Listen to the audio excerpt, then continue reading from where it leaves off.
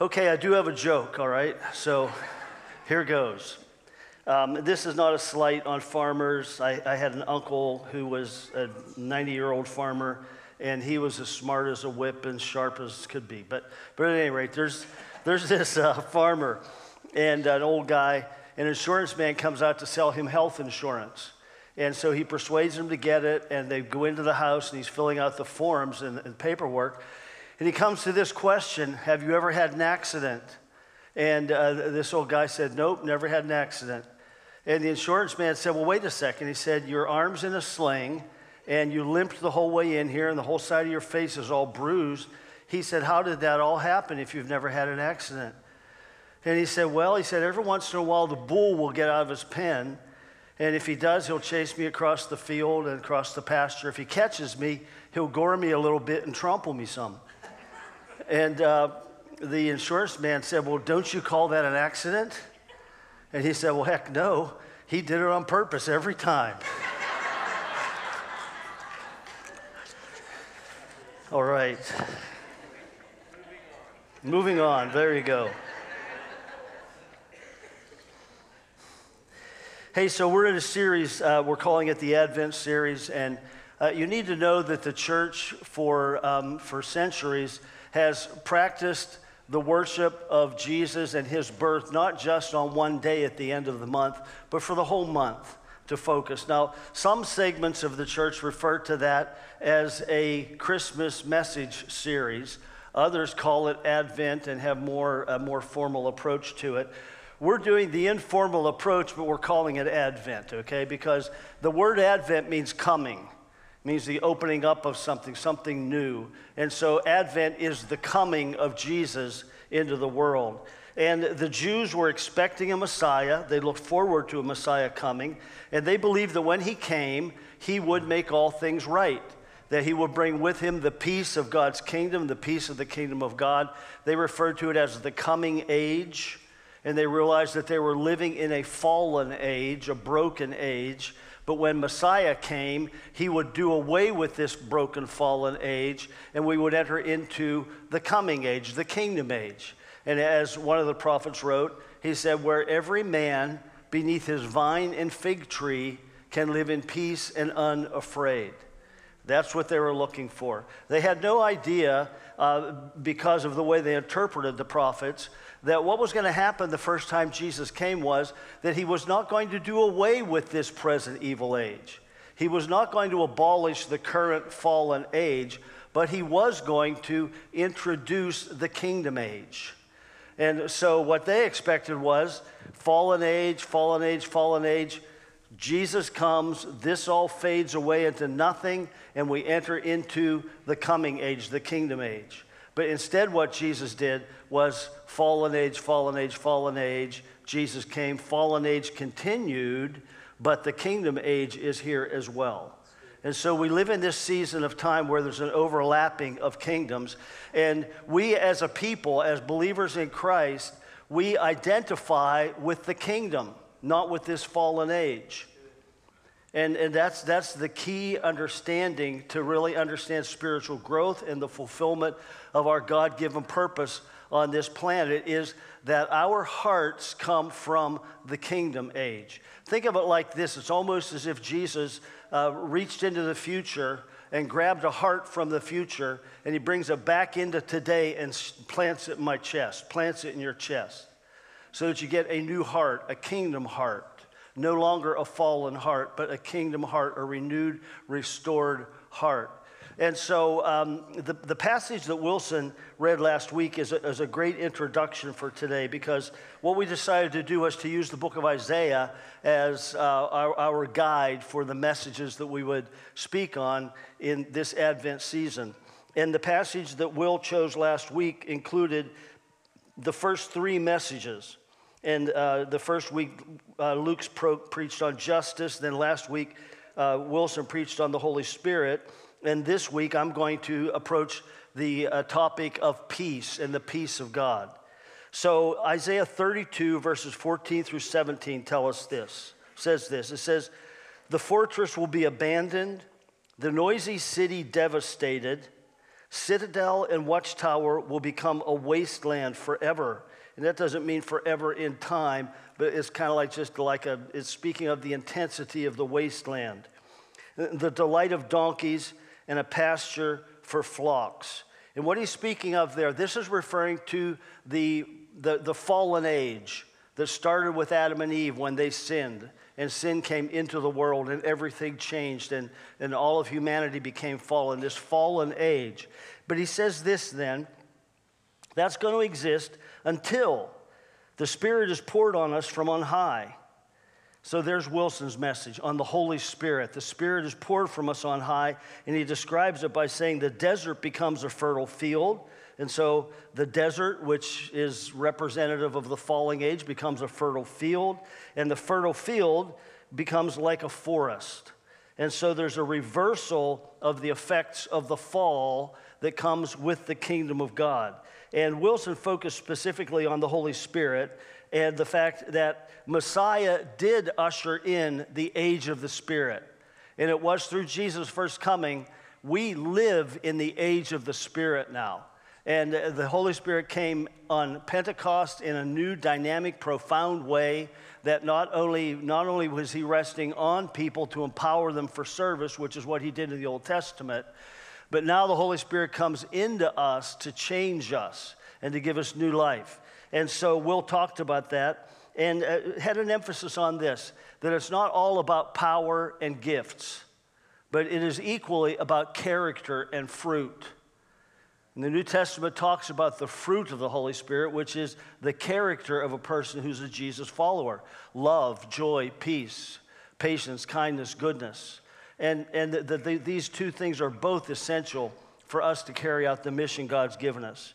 Well, it goes on then, and he says, the Lord's justice will dwell in the desert. His righteousness will live in the fertile field. And Luke spoke about justice to the beginning of this at the beginning of this series, in the 1st of December, and Luke talked about justice. And justice, the word itself, is taken in the Old Testament and New Testament from the root of the word righteous. And what righteous means is right. It just simply means the right way, the way things were intended to be. And so when we talk about justice, what we're talking about is, what did God intend the world to be like? And he intended it to be a place that was equitable, a place where there weren't the poverty didn't exist. One nation did not oppress another nation. And so Luke boiled it all down to this. He said, the way we pursue justice is by loving and honoring all people. Loving and honoring all people, especially widows, orphans, the poor, the prisoner, the oppressed. But loving and honoring all people, that's something we can do very easily, because we all encounter people every day who need to be loved and honored. But then in addition to that, minister to them.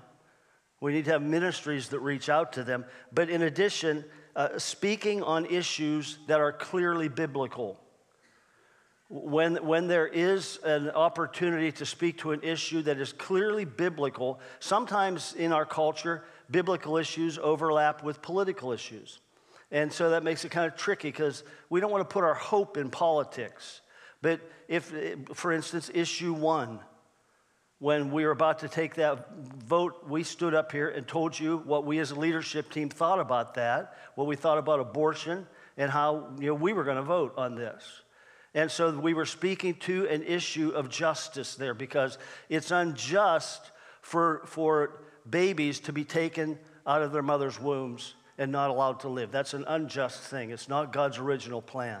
And so we speak to that. But obviously, we were hoping issue 1 would not pass. It did pass. And you might say, well, then what do you do with that? Did we fail? Did God fail? What's up with that? And what we do with that is we say, well, we're trusting in God.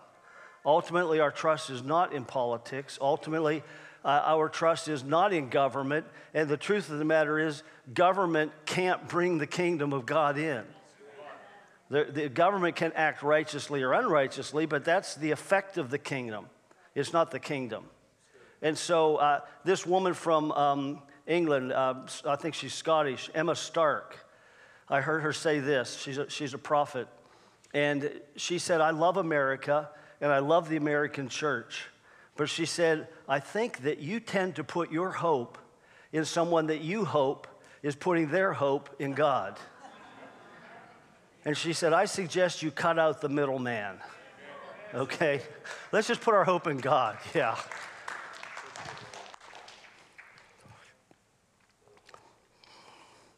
Well, when it comes to peace, one of the best-known Christmas passages is Isaiah 9, 6 and 7.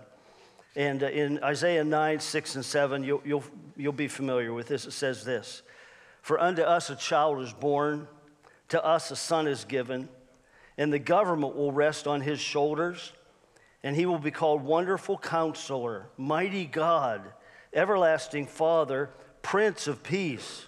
Of the greatness of his government and peace, there will be no end. Now, he's speaking here primarily of Jesus as Prince, Jesus as King, Jesus bringing world peace, which will happen when he returns and obliterates this current evil age. But it also takes our minds to personal peace and how do we live with peace, not just how is there peace on the earth. And it certainly reminds me, though, of Luke 2:14, which says that the angels appeared to the shepherds. You know that story? It's one of my favorites because it says the angels appeared to the shepherds, and they were speaking to the shepherds, but then it says myriads and myriads of angels appeared. And it's kind of like, it's easy to look at that and think, well, okay, God sent a half a dozen angels, and then right in the middle of their speech, he sent 100,000 angels. I don't think that's what happened. I think what he did, he sent a few angels, and as they're speaking, heaven opens up.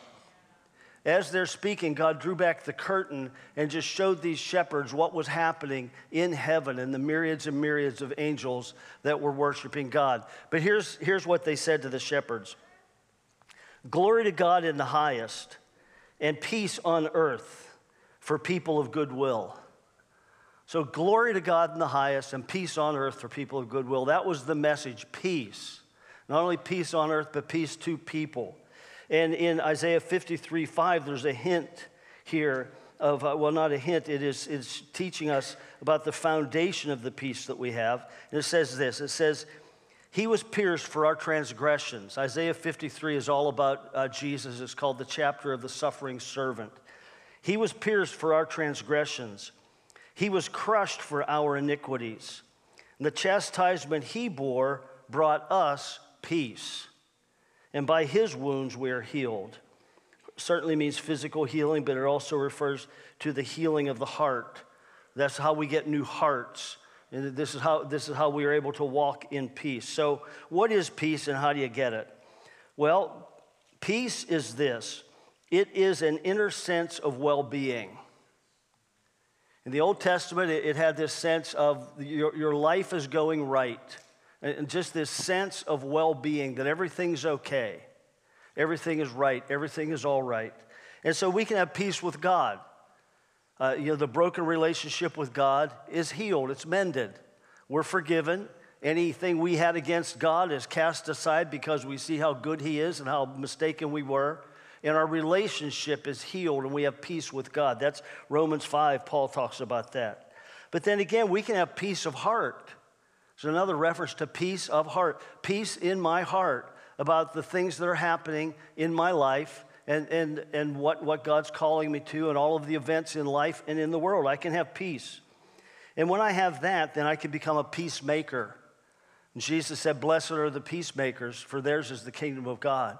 You cannot be a peacemaker if you don't, first of all, have peace with God, and then if you're not walking with an internal sense of peace, where you're trusting God for the events of your life, and your life is lined up with God's will and purpose for you, and you're able to experience the supernatural peace of Jesus. And so we walk in his peace, then we can become peacemakers. But peace is the result of alignment.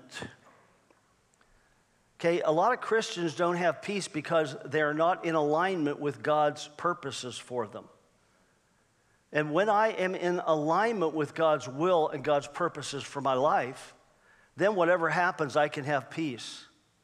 You run into hardship, you can say, wow, that's tough. But you know what? I know I'm doing what God wants me to do. I know I'm headed down the track that God wants me to be on. And when you say that, there's just this supernatural release of peace that comes into your heart and into your inner person, because your life is lined up with God the way it needs to be lined up with God. Think of a car whose front end is out of alignment. We have mechanics in the room, I'm sure. And so the front end is out of alignment. What happens? The car vibrates.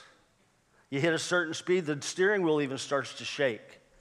And another thing that happens is the tires wear out. Lori and I traveled out west right after seminary, and the day we left, I went to get gas, and on the way back to the house, right before we left, I hit a huge hot pothole. We drove out through the mountains of Colorado on those narrow roads, where there's like a 1-foot space between you and a 500-foot fall, and I could hardly tolerate it. But if I had known what was happening to our tires, I would have been terrified, because when we got home, one of the tires on the inside of it was worn right down almost to the cords. And so out of alignment does a lot of things that are bad. And when my life is out of alignment with God's purposes for me, when my life is out of alignment with the way He's calling me to live, the fruit of the Spirit in my life, not just the action of the Spirit, but the fruit of the Spirit in my life, then I'm going to have unrest. There's going to be pain in my heart. There's going to be anxiety in my heart. And I think a lot of Christians don't live with peace simply because they're living according to the wrong system. And their lives are based upon not the kingdom values and kingdom ways, God's ways, but their life is based upon this fallen world system's ways.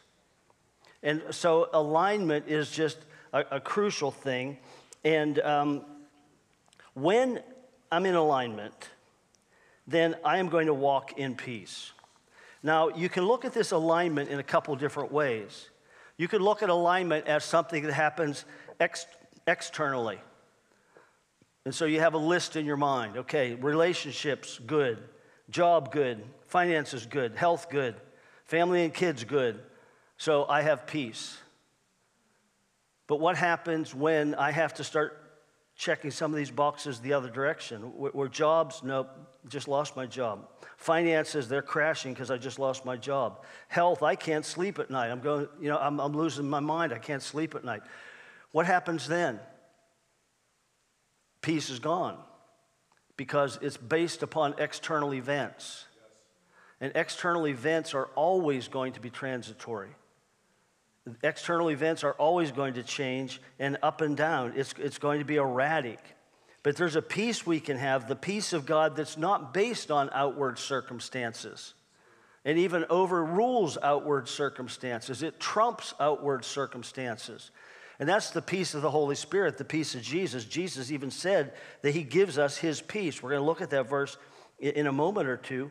But Isaiah 48:18 says this. It says, if you had paid attention to my commands, if only you had paid attention to my commands, your peace would be like a river, your well-being like the waves of the sea. So this inner peace is based upon me living according to God's ways. John, in 1 John said this, he said, this is love for God. What do you think love for God is? Love for God is keeping His commandments. If I really love God, then I'm going to live the way He's calling me to live, because I know that He has my best interest at heart. I know He loves me, and I know He's a whole lot smarter than me. I know He created me, and He knows the way I need to live. So I love Him. I want to please Him. I'm going to walk in His ways. And then He goes on to say, His commands are not a burden. His commands are not heaped on us to control us, but to free us into being what He created us to be. And so pay attention to His commands, just the way we were created, and the way He teaches us to live as His creation. Peace like a river. Rivers flow. There's a current there. It's hard to go upstream. It's almost like He's saying here, if you walk in obedience to Him, if you align your life rightly with his ways, then it's almost hard to fall out of peace because there's a current, that's a river of peace that is flowing. And then he goes on to say this, it would be like your well-being like the waves of the sea. And so this well-being is peace like the waves of the sea, which they just keep coming. They just keep coming. Have you ever been at the ocean? You go down, you put a chair down, you think you're far enough away from the water that you're safe and your blankets are all safe. But then when the waves keep coming, it happens pretty quickly, and you end up jumping and running and grabbing your stuff to move out of the way because waves don't stop. Ocean waves just keep coming. So that's what our peace is like. That's what's offered to us when we align our lives with him. So get this. A believer has a new heart. A new heart. A kingdom heart. And so if I, as a believer, align my heart with the kingdom of darkness, this present evil age, then I'm out of alignment. Because my heart is designed for kingdom values, not for the values that are taught in this fallen world. And so when my heart is out of alignment, then I miss the peace that God has for me. In fact, I live in turmoil. And it's not enough just to memorize a verse on peace. It's not enough to say, well, I don't have any peace, well, I'm going to memorize a verse on peace and quote it to myself. Yeah, and that might make you feel better for a moment, but it's deceptive. Because if my life is headed the wrong direction, if the way I'm living isn't in alignment with his ways, then memorizing that verse, I don't even have access to that. It's when I align my heart with his ways that all of this comes into play, and I get access to his peace and to his well-being, his sense of well-being. To illustrate this, I grew up going to church, learned a lot about the Bible. I never accepted Christ, though. So I didn't have a new heart, but I learned the way you're supposed to live, as much as I could understand it, and tried to live that way. But I came to a point in my late teens where I made a conscious decision to abandon that type of life and really to abandon any restraint in my life. And for a while, that felt good. It just felt good. And you know why? Because my unredeemed heart was in alignment, at least, with the fallen world. So I was at least in alignment. You get that? Alignment can produce a false sense of peace when it's an unregenerate heart aligning with the things of the world. But Paul talks about that, and he calls the things of the world this current age and the values of this current age. He refers to that as the flesh, and he says the flesh produces death. And so that peace I had didn't last long. It didn't last long, and eventually I just, out of the inner angst and turmoil I was experiencing, I opened my heart to Christ, and then I experienced real peace. And then I began to really grow in my walk with Christ and to really develop in a relationship with him. But about 3 months in, I ran into a friend of mine that I had run around with before, and everybody, all my friends knew that I had changed, and I wasn't very, very wise or kind in the way I shared it with them, but this guy didn't want to talk to me. And I walked away and I sat down and I just felt this dark cloud of depression come over me. I had no idea about spiritual warfare or Satan's ability to attack us like that. But I fell back into my old ways for about 3 months. So during that time, here now, I have a new heart, but I'm living in that old pattern. And so that was a time of turmoil. That was a time of real angst and grief in my life until God in his graciousness and mercy really just opened my eyes to what was happening and drew me back into the right way.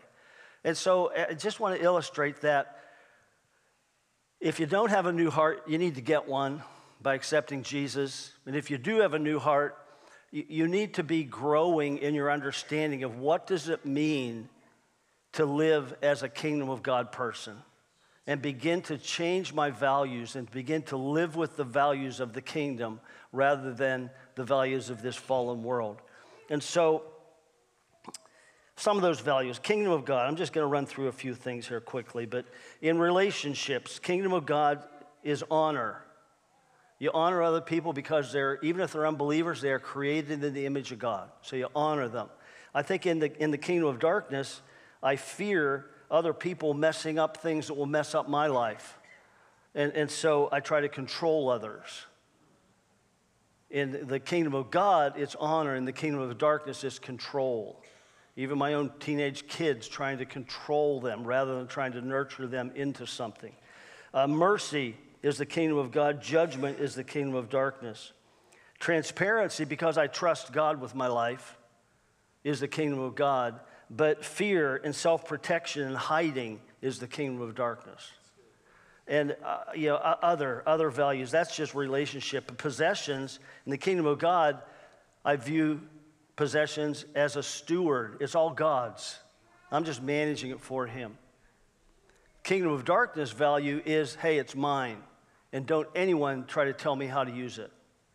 You can do, even if we're a believer now, it's very easy to say, well, you can talk to me about whether I watch pornography or not. You can talk to me about how I'm treating my wife, but don't try to tell me how to use my money.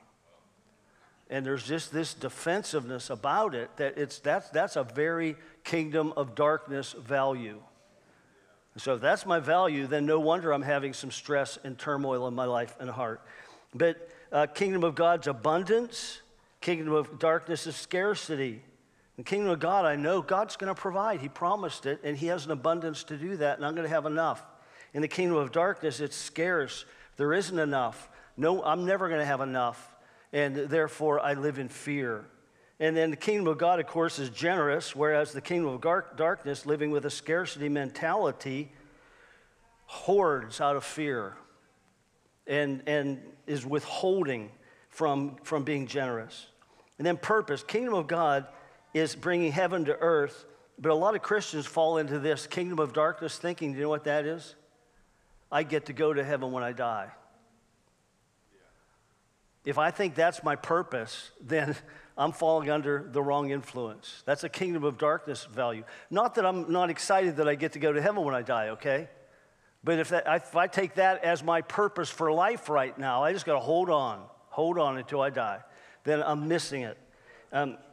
Kingdom of God is sacrifice. Kingdom of darkness is survival. Well, no one can blame me for trying to survive. Of course, I got to do whatever I need to survive. But you don't find that as a disciple of Jesus as the highest value. It is a value, but it's not the highest value, okay? And then Jesus' mission versus personal fulfillment. Again, this is something Christians get tripped up on. You know, I'm gifted to preach, and no one ever lets me preach, and no one ever asks me to do this or to do that. Well, just jump in and do something and serve. It's about advancing the kingdom as a team. It's not about me getting to be personally fulfilled. However, on the other hand, we want you to get to operate in your gifts. We want to figure out a way for that to happen. But if it becomes an issue in my heart, then I'm falling into the whole idea of personal fulfillment as being a high value. And so you can see that there are some clear values that are kingdom values versus kingdom of God versus kingdom of darkness values. And when we walk in the path of growing obedience, then peace is activated in our hearts. And it doesn't have to be perfect obedience. It's just take the next step with Jesus, whatever it might be. Take the next step. All you got to do is worry about that, one step at a time. You don't need to become like Jesus tomorrow, but you need to be moving down that path and willing to take the next step with him. This is why Jesus said in John 14:27 that there is a supernatural peace. He said this. He said, "Peace I leave with you, my peace I give to you. I don't give to you as the world gives. The world gives peace how? Sporadically when situations are going right. He said, I'm giving you peace that will transcend your circumstances. He says, do not let your hearts be troubled and do not be afraid." So peace, he leaves. That's our inheritance. My peace I give. That's supernatural right there. Don't you want the peace of Jesus? Don't you want the ability to maybe wrestle with God once in a while in Gethsemane, but come out the other end with peace? That's what we're all looking for. And so Jesus said this again in John 16:33. He said, I've told you these things so that in me you may have peace. In this world you will have trouble. He's really open about it here. Listen, you're living in a broken world. You're kingdom people living in a broken world. You're going to have trouble. In fact, some of that trouble is going to come just because of the fact that you're a kingdom of God person. Just picture this. What if you were transported in time back to the year 1000 and dropped into, I don't know, someplace in Europe where miraculously you could understand them, they could understand you, and you start telling them about medicine and how it works. And you tell them about germs and washing their hands and how that works. And you tell them about engineering and all sorts of other things that you would carry from this future age into the past age. You know what would happen? Some people might believe you, and if they did, they'd say, man, I can't wait. I hope I'm still alive when that gets here. Other people would call you a heretic and persecute you because you're going against the spirit of the day.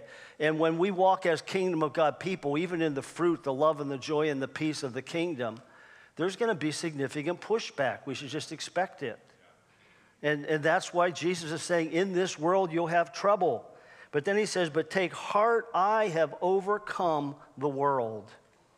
Jesus said, I have a peace that trumps all the world can throw at you. And you can walk in my peace. And then Philippians 4, 6, and 7 says, do not be anxious about anything, but in everything, every situation, by prayer and petition with thanksgiving, present your requests to God, and the peace of God, which transcends all understanding, will guard your hearts and minds in Christ Jesus. Okay, so talk to God about it with thanksgiving. That nullifies complaining. That means I'm not coming to him saying, God, what the heck are you doing? Once in a while we do that, okay? That happens, and God's very patient with us when it happens. In fact, you look at the psalmist, he even does that a few times himself. But generally speaking, he's saying here, come without complaining, but with thankfulness. That means you're going to be looking at all the things in your life God has done and is doing. And you're going to focus on them and focus on God's goodness. And the peace of God will guard. That word guard means fortify. It means build a fort. Peace of God will fortify your heart. It will build a fort around your heart to protect your heart from fear and anxiety. And so this is just a real key part of the whole deal is to talk to God. And with all the changes we're experiencing, when we were back in my hometown with my mother for a week, Laura and I were doing a lot of walking, and I'm also thinking, we were on a sabbatical, and we're thinking about, well, what are we going to do when we step aside from leadership here in the church next October, and working through that, and I'm thinking about that, and at the same time Wilson's processing through what's his future going to be, and all of that, and I woke up one morning, and that was all just kind of heavy on my heart, and I woke up with that song, the goodness of God, where he says, I've known you as a father and I've known you as a friend. And it just came to me. I thought, I just really need to talk to you, God. I just need to talk to you like a friend. So I just went on a long walk. And no complaining. I just said, Lord, here's what's on my heart. And just talking and listening. And came out of that with this peace. Just because I talked to him about it. Just because I opened up my heart and revealed it all to him. And he even gave me some clear direction through the whole thing, which wasn't really what I was looking for, but it was really, really good. And so to walk in peace, first of all, I just want to say to walk in peace, receive Jesus Christ, who is the Prince of Peace. He's Savior and Prince of Peace. If you have never invited him into your heart, specifically and pointedly said, Jesus, I want you in my life. I know I need to be forgiven for my sins, but I want more than that. I want you in my life to lead me in life. Then pray that. In fact, I'm going to lead in a short prayer right now. And just say this. If you've never received Christ, just say something like this to him. Just say, God, I realize that I've failed in life. I've sinned and disobeyed you. I thank you that there's forgiveness in Jesus and what he did on the cross. I thank you that there's new life through his resurrection. And so I say, Jesus, I invite you into my life to give me not only forgiveness, but also a new heart, your heart. And show me how to walk in your ways. In Jesus' name, amen. Okay, if you just prayed that with me, you took the first step towards a life of peace. And I want you to come up afterwards and tell me that so that I know. I can give you some other encouragements. But begin to walk on the path of apprenticeship to Jesus, one step at a time. Don't live in shame and guilt because you're not more than you are. Just be willing to take, Jesus, what's the next step? Oh, you want me to stop what? Complaining? Okay, God, I'll stop complaining. I'll stop saying, I wish this hadn't happened, or it's raining out, crap, what an awful day.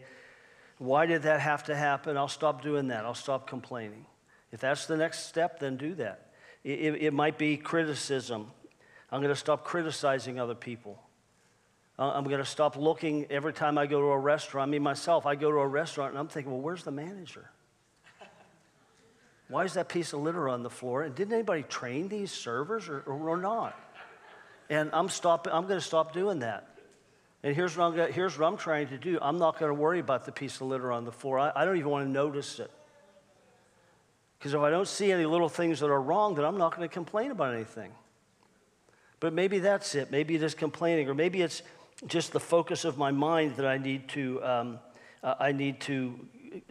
take a step ahead in. You know, if I'm constantly thinking, will we have enough money? Or if I'm constantly upset because someone spoke to me and I don't know what the look on their face meant, and I think they were disrespecting me.